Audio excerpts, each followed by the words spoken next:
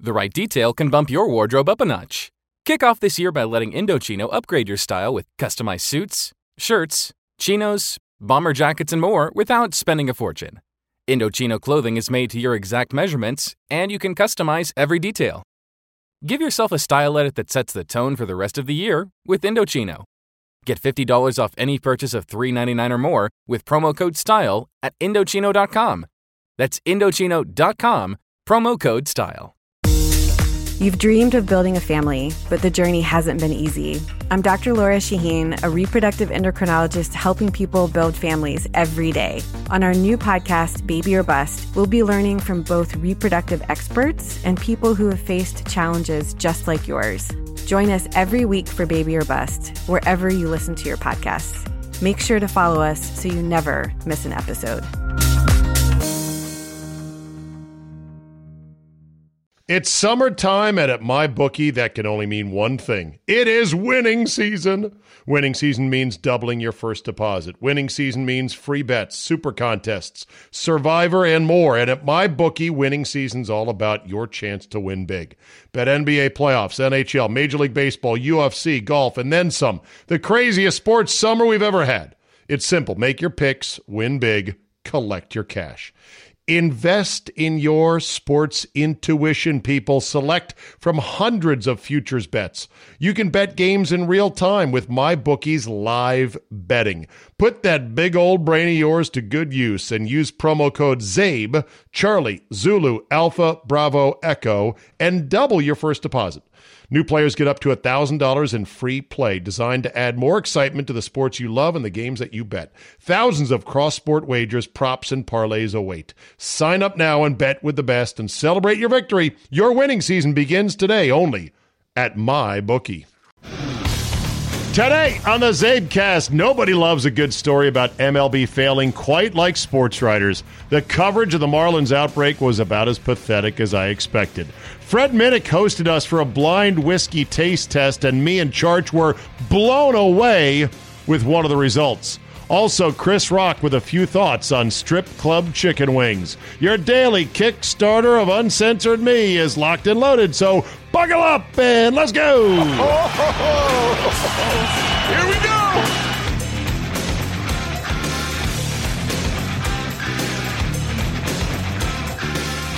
Tuesday, July 28, 2020. Thank you for downloading. As you know, it was a bad, awful, no good, rotten, pearl-clutching, teeth-gnashing, oh my God, Monday morning.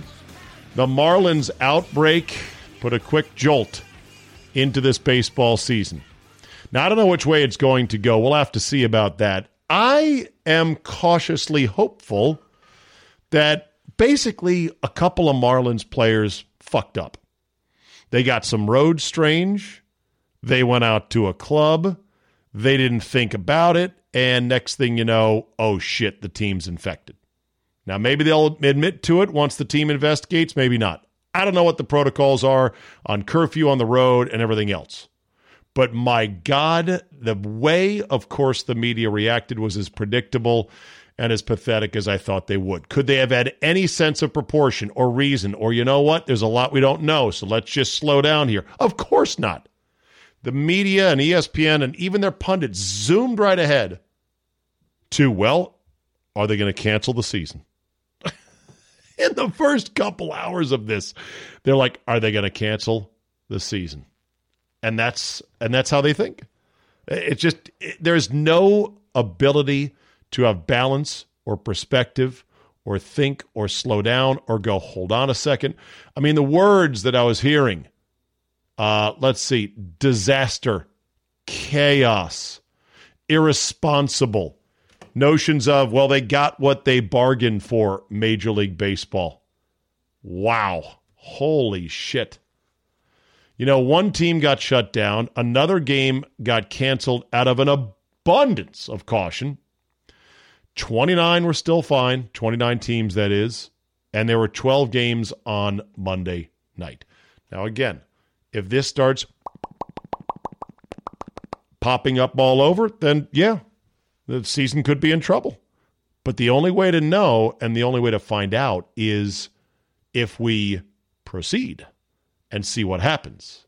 And that's what baseball basically said they were going to do on Monday, and that only angered even further Team Virus, who were like, but this is a big story. This is chaos. This is a disaster. What's going on? Where's Manfred's press conference? And then the columns dunking on baseball and dunking on the USA, and everything else just poured in as predictably as I knew it was going to happen. Here's the lesson for today before we get to whiskey and Charch and having my expectations and Fred Minnick and having my expectations blown away. You'll hear it in just a second. Here's the lesson for today. Narratives are strong. Facts are weak. Narratives are king now more than ever. Crafting a narrative that people want to believe has always been, for time immemorial, the most powerful persuasion tool. I'll never forget the title of one of the episodes, one of the final 2 episodes of Deadwood, might have been the last one, in which I think the title was Tell Her Something Pretty, in which they had to murder one of the prostitutes in order to placate the big bad Mr. Hearst, who had come into town and was turning the place inside out because Trixie, the real prostitute who shot Hearst in the arm but didn't kill him, well, of course, Hearst was going to demand retribution. Otherwise, he was going to burn the whole house, the whole camp down and kill everybody, and what the fuck did he care? And it's the Wild West, right? So they offer up, because Trixie was the favorite prostitute of Al Swearingen, they offered up another young woman who looked close enough. And when it came down to it, they had to go tell Trixie a pretty story about how they killed her, because they slit her throat, which is pretty brutal. And Trixie agreed that this was going to be the case, that someone else is going to take her stead. But bottom line is, she needed a pretty story to feel better. Narratives are king. They always have been. They're even more king and more powerful now in the digital social media age for a lot of reasons. But these reasons are paramount. One, you can bolster your narrative now via social media with easy-to-grasp graphics, images, charts, short videos. Oh, I get it. That's somebody breathing without a mask. Wow. Look at all that coronavirus. Just blowing. And, oh, look with a mask. I get it. They can be hammered home relentlessly with no money spent. Think about that. If you wanted to do an ad campaign or change minds or hammer a message home back in the paid media days, you had to buy shit. TV ads, print ads, you name it. Now it's literally, it's not just $0. People will do it for you. You don't even have to do the work. You just throw the narrative out there. That's a pretty story people want to believe, and other people will run with it and hammer it for you relentlessly. Meanwhile, facts. Facts are the little weakling with the tiny arms. Hey, I'm facts here. I'm going to fight you. Yeah, you're going to lose. And now opponents of the narrative or contrary opinions can be attacked and marginalized and mocked. And there's group attacks on the counter narratives that say, whoa. Wait a minute. And the narrative then can be shared and elevated to a level of almost mythical, almost religious truth. Shining light. Ah! I really need that sound effect of the angels singing. The current narrative about America and the coronavirus, which many of our dopey, uncritical thinking baseball writers and many people out there, mostly on one side of the spectrum politically, but I'm not going to say exclusively, but the current narrative goes something like this. America has botched this, plain and simple. We've messed it up, and it's our fault. We deserve it because we, air quotes, more on that in a second, are selfish. And we, air quotes, are stupid. And most of all, we don't listen to the science. Of course, the we is a logically unenforceable concept because America is basically 50 small to medium countries. And anyone who's followed this knows that very quickly, yes, there were some federal guidelines for here's what we should do to reopen. It was the states themselves that ran with their own different phase plans. Isn't it funny, by the way, and by funny I mean pathetic and annoying and sad and destructive economically, that every state has a different terminology for red zone, green zone, yellow zone, phase 1, phase 2, phase 3. How many? We got 6 phases, 4 phases, 2 phases. We going up a phase, down a phase. What's our phase? Hello? The states quickly took over and they explicitly told the president, you can't make us do anything. Back the fuck off. We got 50 small to medium countries in a vast geographical space. And they are all doing their own thing, and some are strict and some are not. Some are doing well, some not as much. The federal government was not perfect in our response. Nobody's was, oh, by the way.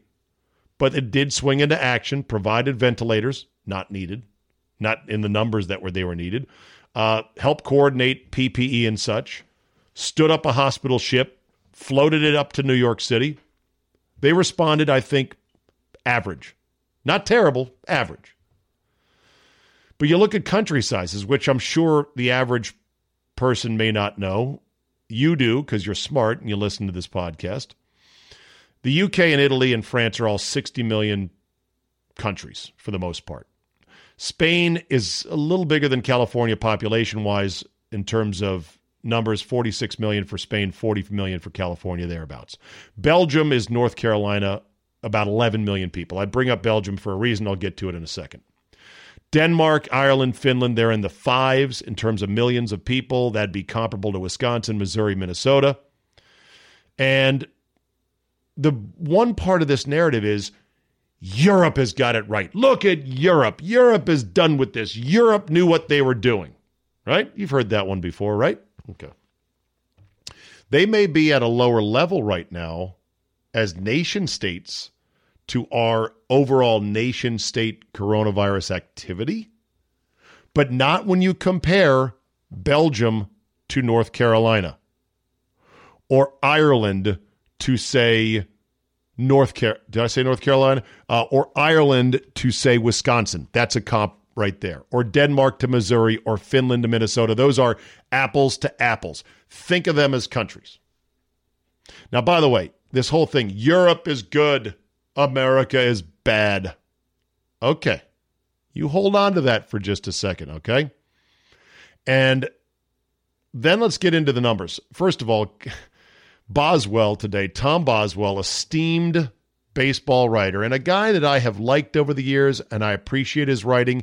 And the funny thing about Boswell is this. Boswell would oftentimes write these columns in which he digs deep into the numbers of a sport, baseball, but he's not terrible at digging deep into the numbers on football, whether it's statistical numbers regarding how teams perform. He's not a numbers fanatic, but he has shown an ability to grasp numbers in the past.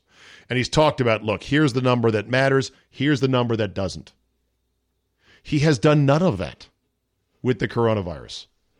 In fact, he has willfully ignored the numbers to write the following pablum as follows, quote, "Now my spirits are buoyed by baseball, despite seeing the United States combat a plague with all the trust in science of medieval Europeans fighting the Black Death by rubbing chopped up snakes on boils or drinking arsenic."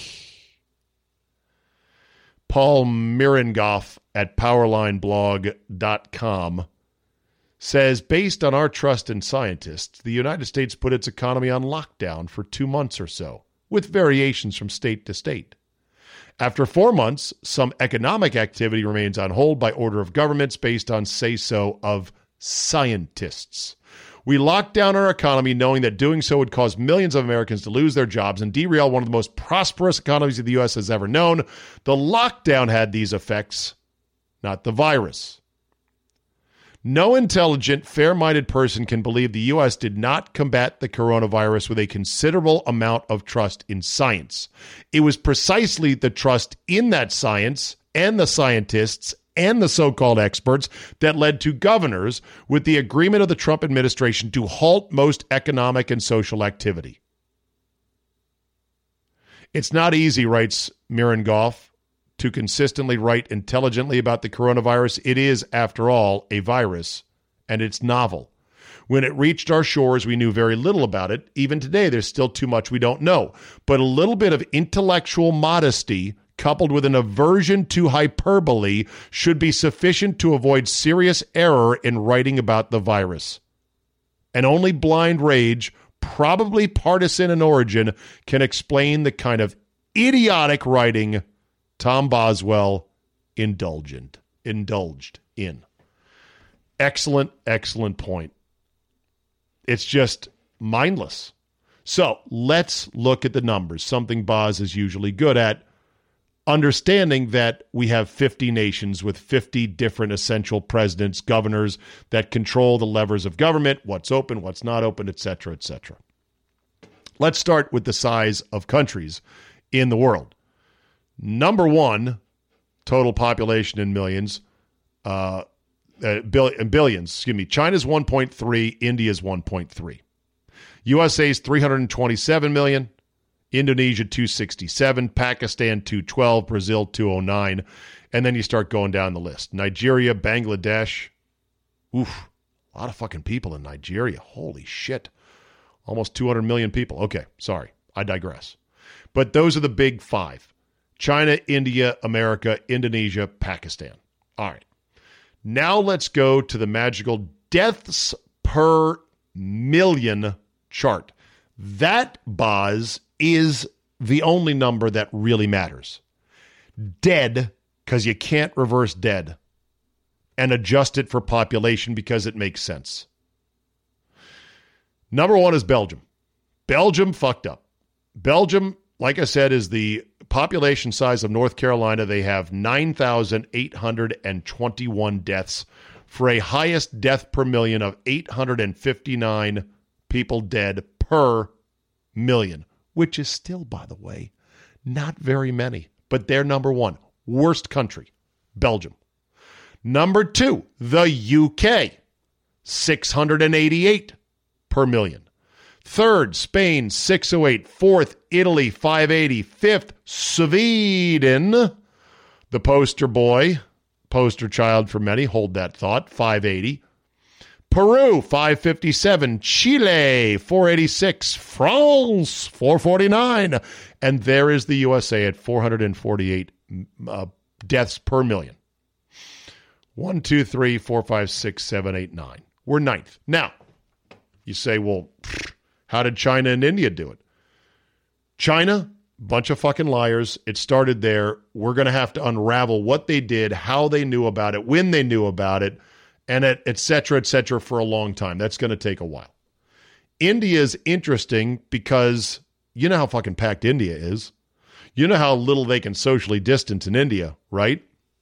So what's going on? I read one story that said they might have a high level of existing cross T-cell immunity because they've done pretty well considering their massive size. Okay. That's the only number that matters. Sweden at 5,600 dead off 11 million population is high, but their thing ran its course. They said, we're not locking down. Also, I think their GDP is still in the positive range. They're at like 2%, which is amazing considering the negative rates of everybody else.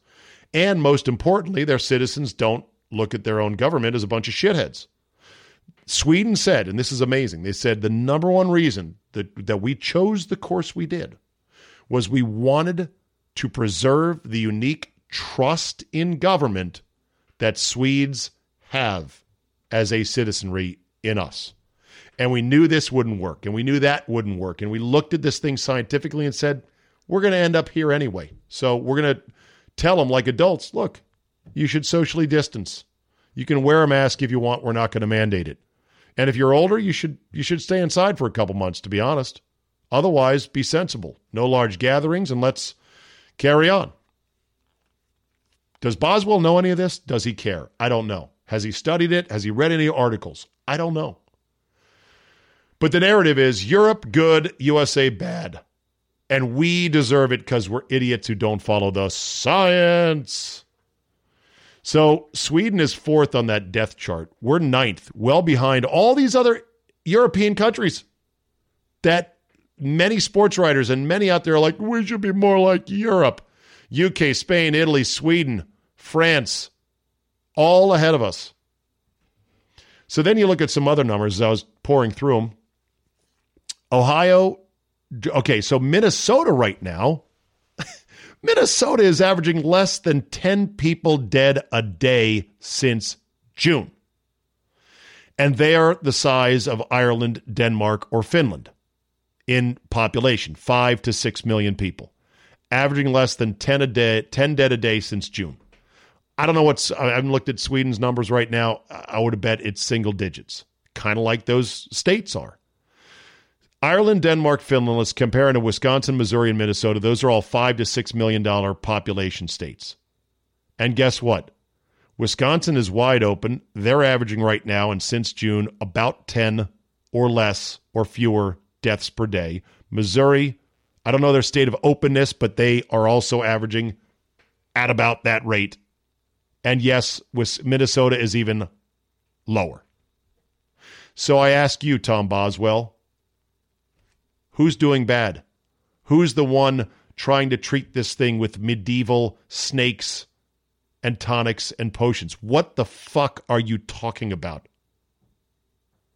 Hell, Ohio, Georgia, and North Carolina are all 10 million-ish. Compare all those 10 million-ish states to Sweden, which is an 11 million population state.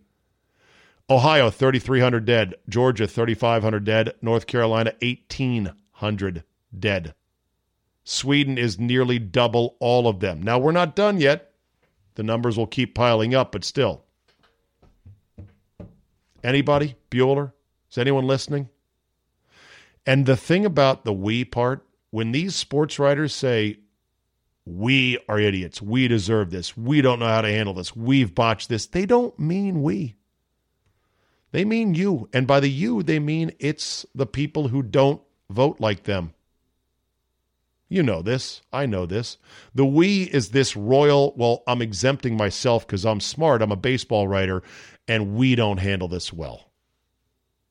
You, who spouts this nonsense, don't even have a grasp on the numbers and the facts of the entire thing. The numbers and the facts and the epidemiology are quite fascinating if you take 2 seconds to dig into them. And hell, it's been the only thing to really pay attention to for 4 months. But this is the modern state of sports writing. I was shocked today. Jesse Doherty, who writes for the Post as well as Boswell, he talked about how Davey Martinez, the manager for the Nationals, was shook up saying about this upcoming trip to Miami. I don't know. I'm so concerned. These guys are a family to me. Davey has health concerns. He had a heart issue, a near heart attack last year. I get it. But he said about the trip to Miami, he said, I just hope baseball does the right thing, which is essentially saying we don't want to go. Jesse then tweeted himself. He goes, Rudy Gobert tests positive back in March. Within hours, the entire sports world shut down. Now, in July, the Marlins have an outbreak that might be 14 people, and we're like, well, we'll wait and see. He said, quote, this doesn't feel right. Ooh, class. Can you point out the flaws in Jesse Doherty's, I wouldn't even say logic, the emotional tantrum he's throwing? It doesn't feel right. So are you advocating they cancel the season, Jesse? You write for the Post. This is your living that you make. What are you advocating? Come out and say it. It's amazing to me. I know that there's an argument going around about do sports writers, some of them, root for the virus? Are they on, as I call it, team virus? They will say, I'm not rooting for it. I'm just reporting on it. But when a Jesse Doherty says, how come we're not shutting down like we did in March? It's like you want to say, what are you new around here? Like, is that a serious question? Do you not know the differences between now and then? Are you aware of the basic numbers and the science that's going on and the discoveries about how it's transmitted and the protocol? You want everyone to shut down? What are you talking about? It's amazing. And then the writers sort of got mad Monday, many of them, because they said, baseball's not coming out addressing it soon enough. Baseball was like, well, we'll wait and see. We can manage this. We've knocked out a couple of games. We're going to test, see what the deal is. Like I said, you better ask the Marlins, time to fess up, boys. Did you go to a rave in Atlanta? Did you go to a strip club? Because positive tests were like 0.5% in spring training. And now that travel has started, we've got an outbreak. But it's an outbreak right now. Again, maybe there'll be more. Maybe this will not age well, this entire rant. Maybe by tomorrow, all over Major League Baseball. But maybe not. Because I looked at the list of total baseball players who are currently out of commission due to COVID. I think it's less than a dozen outside of the Marlins. There's the Marlins, and then it's less than a dozen. So we'll see if this is the start of something. But the only way to find out is to carry on. The tests were low in spring training. Now there's an outbreak. Why? What happened? Where'd they go? Considering the fact that Lou Williams broke the bubble and went to a fucking strip club to get chicken wings, ought to tell you, maybe a couple Marlins fucked up and did something risky and brought the virus into their clubhouse. Duh. Remember, Rudy Gobert was touching microphones and was touching his teammates' clothes and stuff. Don't put too much in these athletes to be the paragons of virtue when it comes to the coronavirus. That's all I'm saying. And again, this could all change. And I could be the one wearing the clown suit if it's... But have some numbers. Have some grasp of things. When you say Europe did it right, say how. Why? What? Based on what metric exactly? The only number that matters, death. The only thing that matters, death. And the only numbers that matter, which is adjusted totals per population, Europe didn't do a good job, just like New York didn't. Oh, and by the way, speaking of New York, coronavirus deaths per million population for individual states. New York, 1681. New Jersey, 1789. Massachusetts, 1,238. In other words, all three of those states alone, per million people, would have doubled the worst performing country, Belgium, in the world at the only stat that matters. Is Tom Boswell and other sports writers taking on those three states, those three governors, those three political... Of course not. Of course they aren't. All right. Fred Minnick was with us. Before I get to Fred, I know you love this. DraftKings time, kids. The final 22 teams are in Orlando, and we're getting on to bubble basketball that counts on Thursday. And there will be no shortage of excitement, things to watch on TV, and no better place to get in on all the action than DraftKings, the leader in one-day fantasy sports. To celebrate the return of basketball, DraftKings will have not one, but two $1 million top prizes right now through the first 2 days of the resumed season. So get in right now. If you've not tried it, fantasy basketball is easy to play. You pick 8 players, stand under the cap, pile up points for threes, rebounds, assists, and more. There's no better way to put your basketball knowledge on the line than by competing for a shot at $1 million. But hey, if basketball's not... More than 1 in 3 people will face cancer in their lifetime. Unfortunately, fear can stop you from getting cancer screening, but it won't stop cancer. Early detection can save your life. Don't wait for symptoms to appear to act. Cancer screening is safe, effective, and accessible for everyone, including free or low-cost screening programs. Go to CancerScreenQuiz.com now and take the American Cancer Society's 2-minute cancer screening quiz to find out what screening tests are right for you. Don't wait. Take the quiz. Get screened. Go to CancerScreenQuiz.com now. CancerScreenQuiz.com. You've dreamed of building a family, but the journey hasn't been easy. I'm Dr. Laura Shaheen, a reproductive endocrinologist helping people build families every day. On our new podcast, Baby or Bust, we'll be learning from both reproductive experts and people who have faced challenges just like yours. Join us every week for Baby or Bust, wherever you listen to your podcasts. Make sure to follow us so you never miss an episode. For you, DraftKings is offering plenty of fantasy golf action with this week's tournament. Millions of dollars up for grabs this week. No better place to have skin in the game than DraftKings. Download the DraftKings app now and use promo code ZABE, Charlie Zulu Alpha Bravo Echo, to get a free shot at millions of dollars up for grabs this week with your first deposit. That's promo code ZABE, and get a free shot at millions of dollars with your first deposit only at DraftKings. Minimum $5 deposit required. I know you got that. Eligibility restrictions apply. See DraftKings.com for details. The guru of the brown, Fred Minnick, Wall Street Journal best-selling author, bourbon curator and tester and judge. He does magazines. He does podcasts. He does YouTube meet and greets. He had a 3-way blind taste test last Friday night with me and our buddy Paul Charchian. And I can tell you right now, I was stunned at one of the results. That is the finish. Yeah, well, the finish is strong. No doubt about it. And by the way, let me recommend a drinking movie, Lawless, 2012, about the Bondurant brothers, which was a real, believe it was historical in nature, played by the great Tom Hardy. Oh, he is good. And of course, Jessica Chastain, totally hot, and you see her tatas. So you got that going for you. Well, what's it about?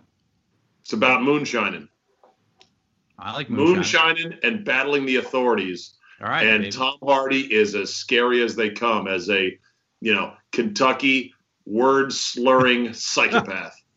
Another good show. My show is that show, by the way, like you talk to people who, kind of are from that lineage, and they're like, they did a good job.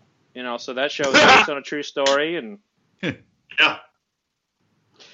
So my favorite drinking show. It's not really a drinking show per se, but bourbon was a big part of it, and this was my above the char for this week in my podcast, Bourbon Pursuit, and that is The Hustler. Paul Newman was drinking JTS Brown like it was the best thing in the world, which at the time it was pretty damn good. So well, okay, since we're all giving whiskey movies, I'm going to take Lost in Translation, one of my favorite movies anyway, and of course, Bill Murray. Bill Murray in a serious role in Japan? In Japan.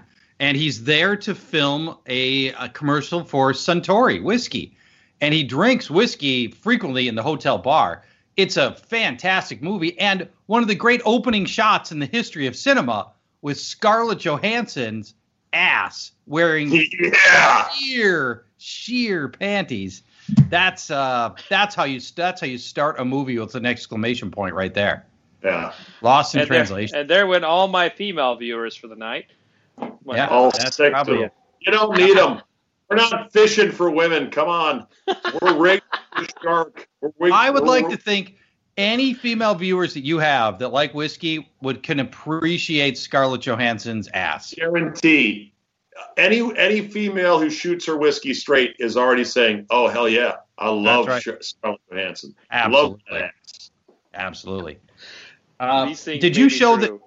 You didn't have a chance to show this bottle yet, Fred, did you? Mm-mm. No, people want to know what it is, but let's go ahead. Why don't we do this? Why don't you guys give it a score, and then I'll just do the big reveal all along. I'm going to give D an 85. I liked it. Oh wow! I thought it was a little proofier and just straight alcohol than I wanted. But I do, if it's going to be that proofy, I tend to want it a little sweet, and it was a little sweet. I didn't love the full bouquet of flavor, but I thought it was good. Not great. Zabe? I'm going to give it a 90. I smell a little birthday cake in here. That's the overall notes of it. Birthday cake. But good. I like it. I like the way you celebrate your birthday. So, all right. So we have a situation here. We have a tie. We have a tie for the best.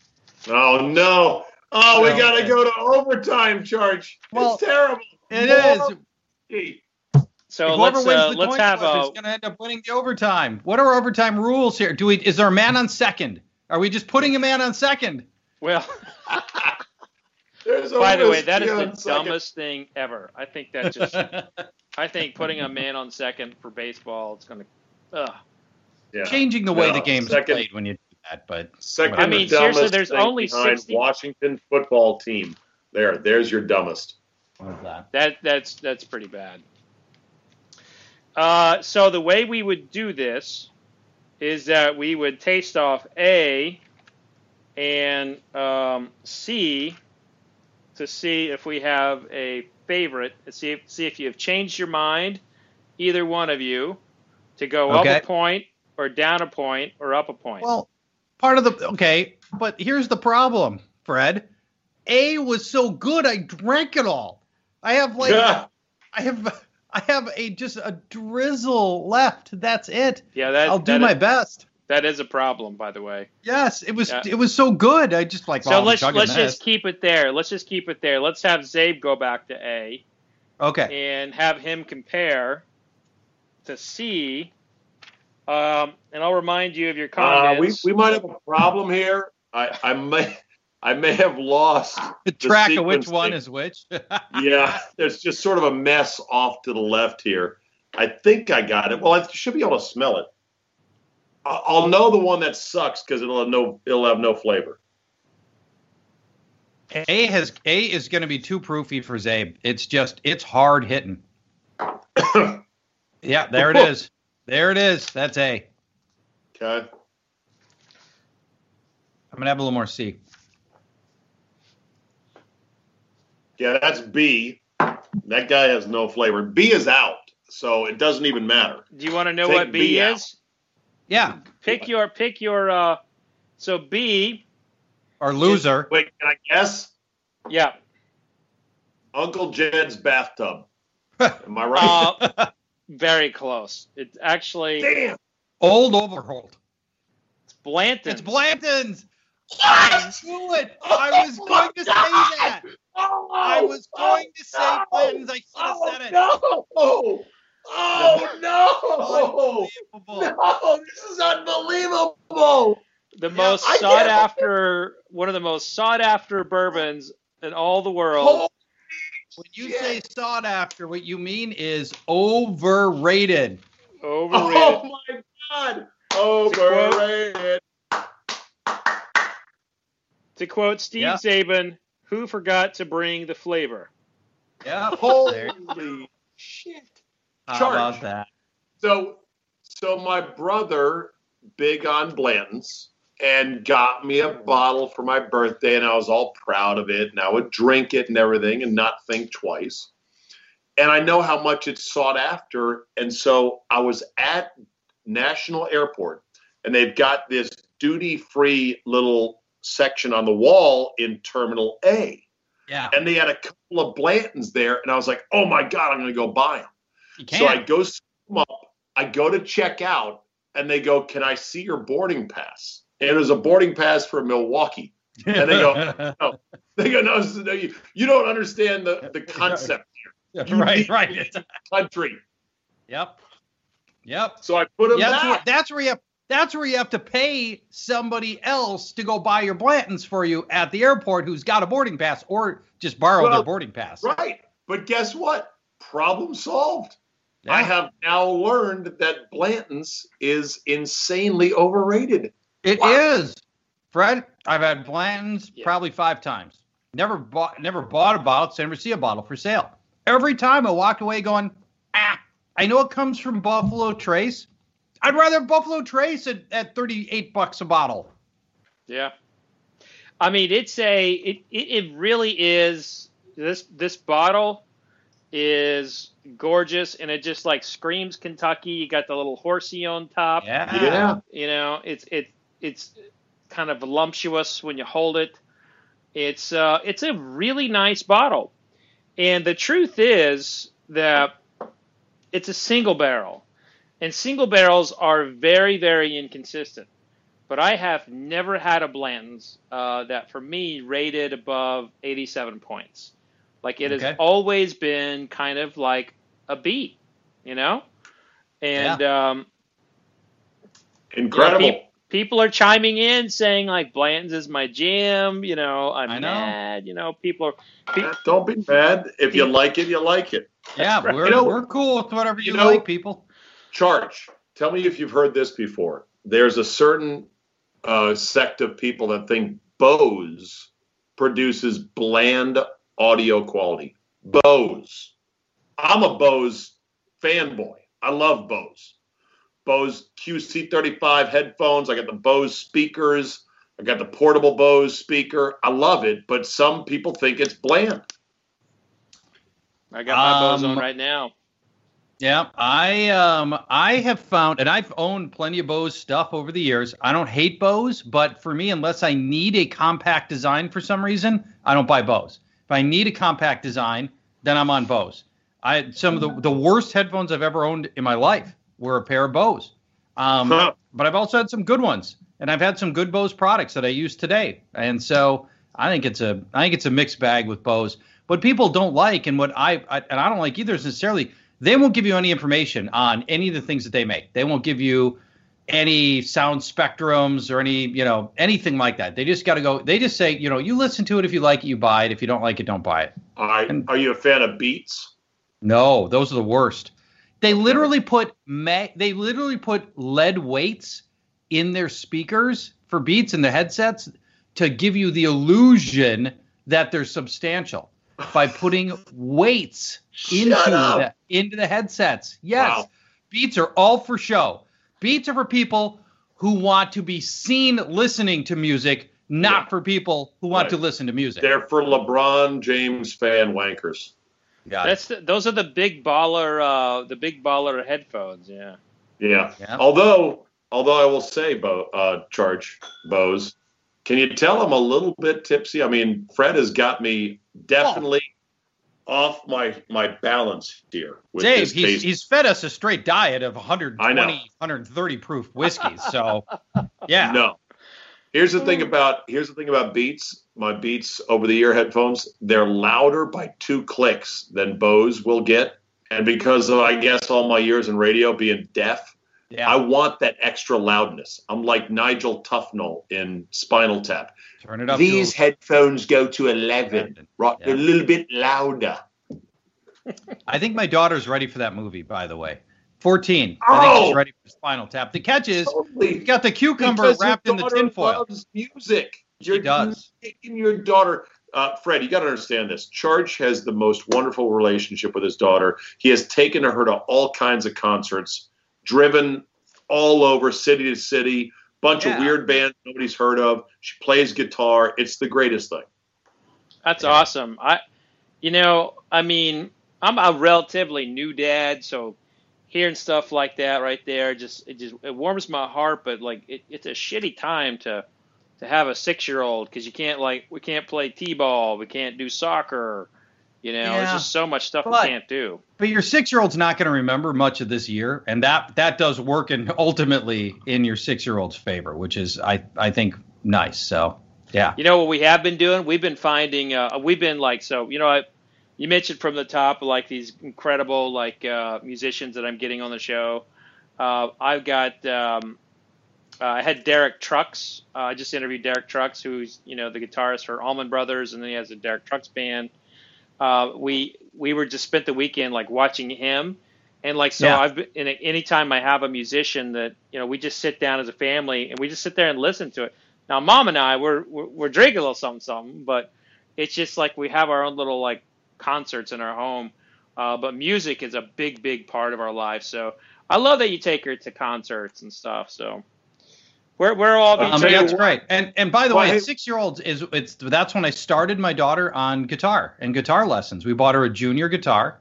It's 3/4 size, and she started lessons at 6, and it's not too young. You can start her jamming. And by the way, go with the guitar, Fred. If you're going to do an instrument, don't do the trumpet. Who the hell wants to know the trumpet? Right. You do the guitar, and you get to play all your favorite songs for the rest of your life. Right. Do the guitar. No clarinet. Clarinet. No harp. No bass. No saxophone. There's 2 instruments to give your kid. Yes. Guitar, piano. That's it. That's it. Everything else is a waste of time and money. You know, I was scrolling through like old Oklahoma State football games, and like our national champion trumpet came up in YouTube. So I was like, oh, what the hell? I watched it, and her stuff was beautiful. I mean, she was like so good. I was like, wow. All right, I got to find her. She's a fucking manager at Walmart now. It's like, so she has like, you know, I mean, she has like no profession. They got a good health plan. Don't knock it. Well, I get it, but she's like at the top of her game, you know, and like if she would played any other instrument, you know, like you're saying, she'd be on stage anywhere. I mean, she was incredible. Here's what's also, I think, underrated. Apple AirPods, but with the silicone ear dongles, because my ears basically reject these AirPods pretty easily, but you put them in there like that, they will stay in there no matter what. And I'm telling you, the sound out of these little fuckers are so good, it'll blow your mind. And it integrates with your iPhone seamlessly. Yeah. I highly recommend them. Now, the new AirPod Pros are designed with a little silicone nub on it to jam in there. Yeah. I don't like that. I like them sitting a little bit outside the ear canal with these. Okay. We've hijacked his bourbon broadcast. Yeah, we have. Well, no, not at all. This is what I do. I just drink and talk. But Derek Simmons came in and says, I played the trumpet, and I love Blanton's. I feel played. Listen, Derek, listen, I love the trumpet. My only point is that this incredible musician didn't have an opportunity for a professional career afterward because the demand wasn't there. Only to, like, Zabe's point of, like, play the guitar. As for Blanton's, you'll be all right. I'm going to let somebody else wage that battle. While other people are fighting to try to find a bottle of Blanton's, I'm going to be trying to find a bottle of Eagle Rare, which I think is far better. It comes from the same distillery. I'd much rather have Eagle Rare. Hey, while we're talking music and bourbon and audio quality, because it's all mixed together, this is just life stuff, right, Fred? Mm-hmm. Right, Charge? Yeah, absolutely. Yeah. And this one goes out to Derek, Mr. Trumpet Player. Have you ever heard of Trombone Shorty? Oh, my God. Amazing. No, I don't know what you're talking about. Charge. I had never heard of this guy until I stumbled upon him while on vacation just flipping around. This cat will blow your fucking mind. New Orleans born. He plays the trombone, the trumpet. He has mastered, right, Fred, this circular breathing technique where he will belt out on a trumpet a super high note and carry it for 2 minutes. No lie. And his cheeks puff out like Dizzy Gillespie. And then he's like... And then he somehow breathed in, and it goes on and on and on. It's amazing. Google tonight, or not Google, but go to YouTube. I'm watching right now. I'm watching Trombone Shorty right this minute, and I love that it's got this big brass section. Not just trombone. Oh yeah. But it's also got saxophone's technically woodwind, sax, trumpet, bass. That's pretty cool. Yeah, I like that. Now, the circular breathing thing was made famous by Kenny G, who has the world record for the longest note.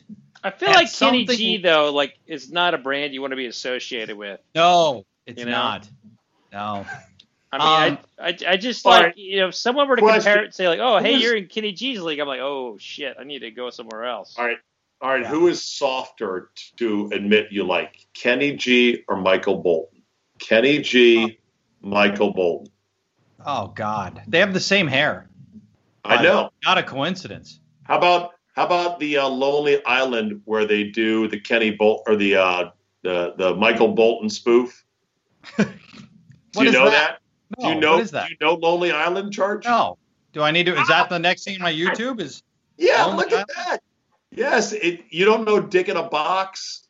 You don't know Mother Lover. You don't know Jizz in My Pants. You don't know I'm on a boat. Come on. So the whiskey people are like, all right, what's A, C, and D now? We got to know. But listen, Trombone Shorty. Exactly.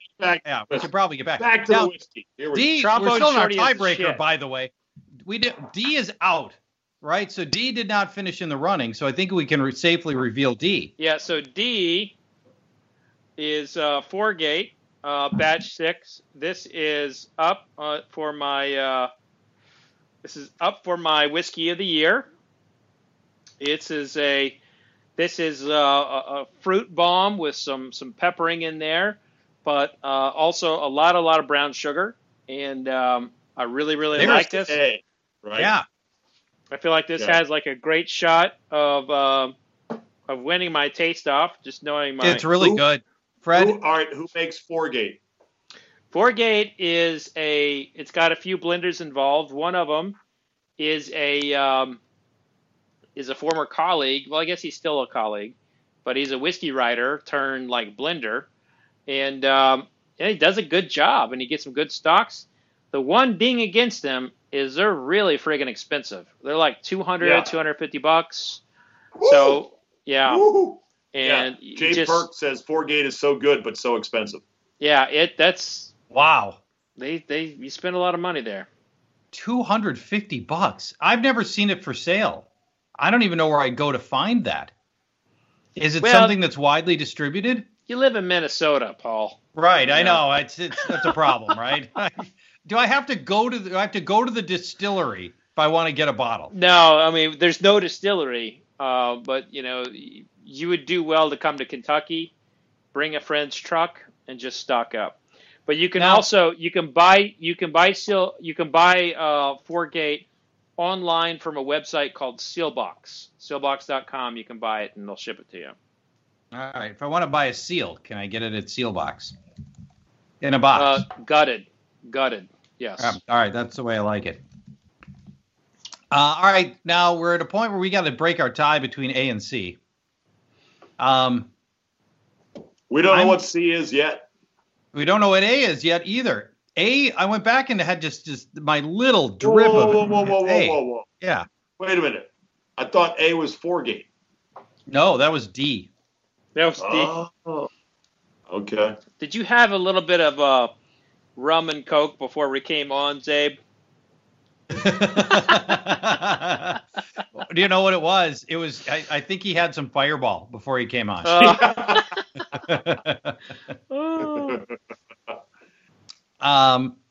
I don't know how to I don't know how to break this tie. I liked A better, but I thought C was also good, so I don't have a problem with C winning. But I liked A. I think is just too proofy for Zabe, and if it comes down to Zabe making this call, he would pick C. I would pick A because I like the proofy stuff. Guys, you're really looking at two different styles. This is you're basically looking at like a I'm going to say C. Yeah, it's C, right? Yeah, C is like a finesse runner. Ranking, C, D, A, B. If you really are bored or have a long flight or are mowing the grass for hours on end, you can actually listen to or even watch the entire 2 hours and 12 minutes of that tasting and conversation. We got so wrapped up in it, we lost track of time. But I at least gave you, I think, the key 23 minutes. All right, let's end on this. Chris Rock once had a few things to say about strip clubs and food, and I know from my days in Charlotte, when we used to do radio remotes from a local strip club at lunchtime, you have never seen something pounce quite like a hungry stripper showing up for the lunch shift, of which there was one at one of the clubs that we did a live radio show from. I would see these gals line up to get the free food when we would be there for lunch, and they were like, nom, nom, nom. Interesting times. But Chris Rock, take it away. I got nothing against the strippers, but the strip clubs are very addictive. Not to me, but to other people. They are addictive. Every guy in here got a friend that's addicted to strip clubs. Addicted like heroin, okay? Addicted. You know those guys that cannot function in a normal club? You take them to a normal club, they ask one girl to dance. Excuse me, would you like to dance? No, maybe a little bit later. Yo, man, let's go to titty bar, man. Man, these bitches is stuck up, man. I gave this bitch $1. She ain't do nothing. Nah. We all got those friends that's addicted to strip clubs. You know those guys that go to the strip club in the daytime? If you at a strip club and the sun is out, you got some problems.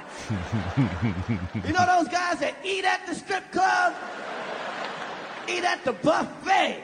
How the fuck could you eat at a nasty-ass strip club? What? Are you that hungry? Motherfucker, go to Mickey D's or some shit. Rwandan refugees won't eat that shit. At a damn strip club, titties and tater tots don't mix. Chris Rock with some truth on that front. All right, that'll do it for me today. Thank you so much for downloading and being a loyal listener.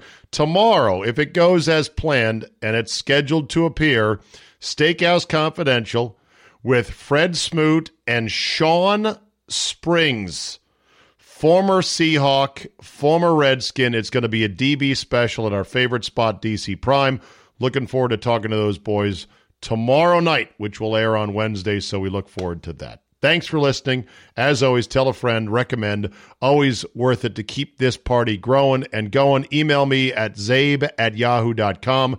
Let me know your thoughts. No email is too long. I kid you not. I will read it. I will read it fast at times, and I will respond with at least something brief. But don't worry about TLDR. If you've got a lot to get off your chest, if you want to write for therapy, I say bring it on. I will be your therapist. I will sit here with notes, and I will say, lie back on my leather couch. Tell me what's wrong. What's wrong, young man? Let me know. Thanks for listening. Have a great Tuesday, and we will see you tomorrow.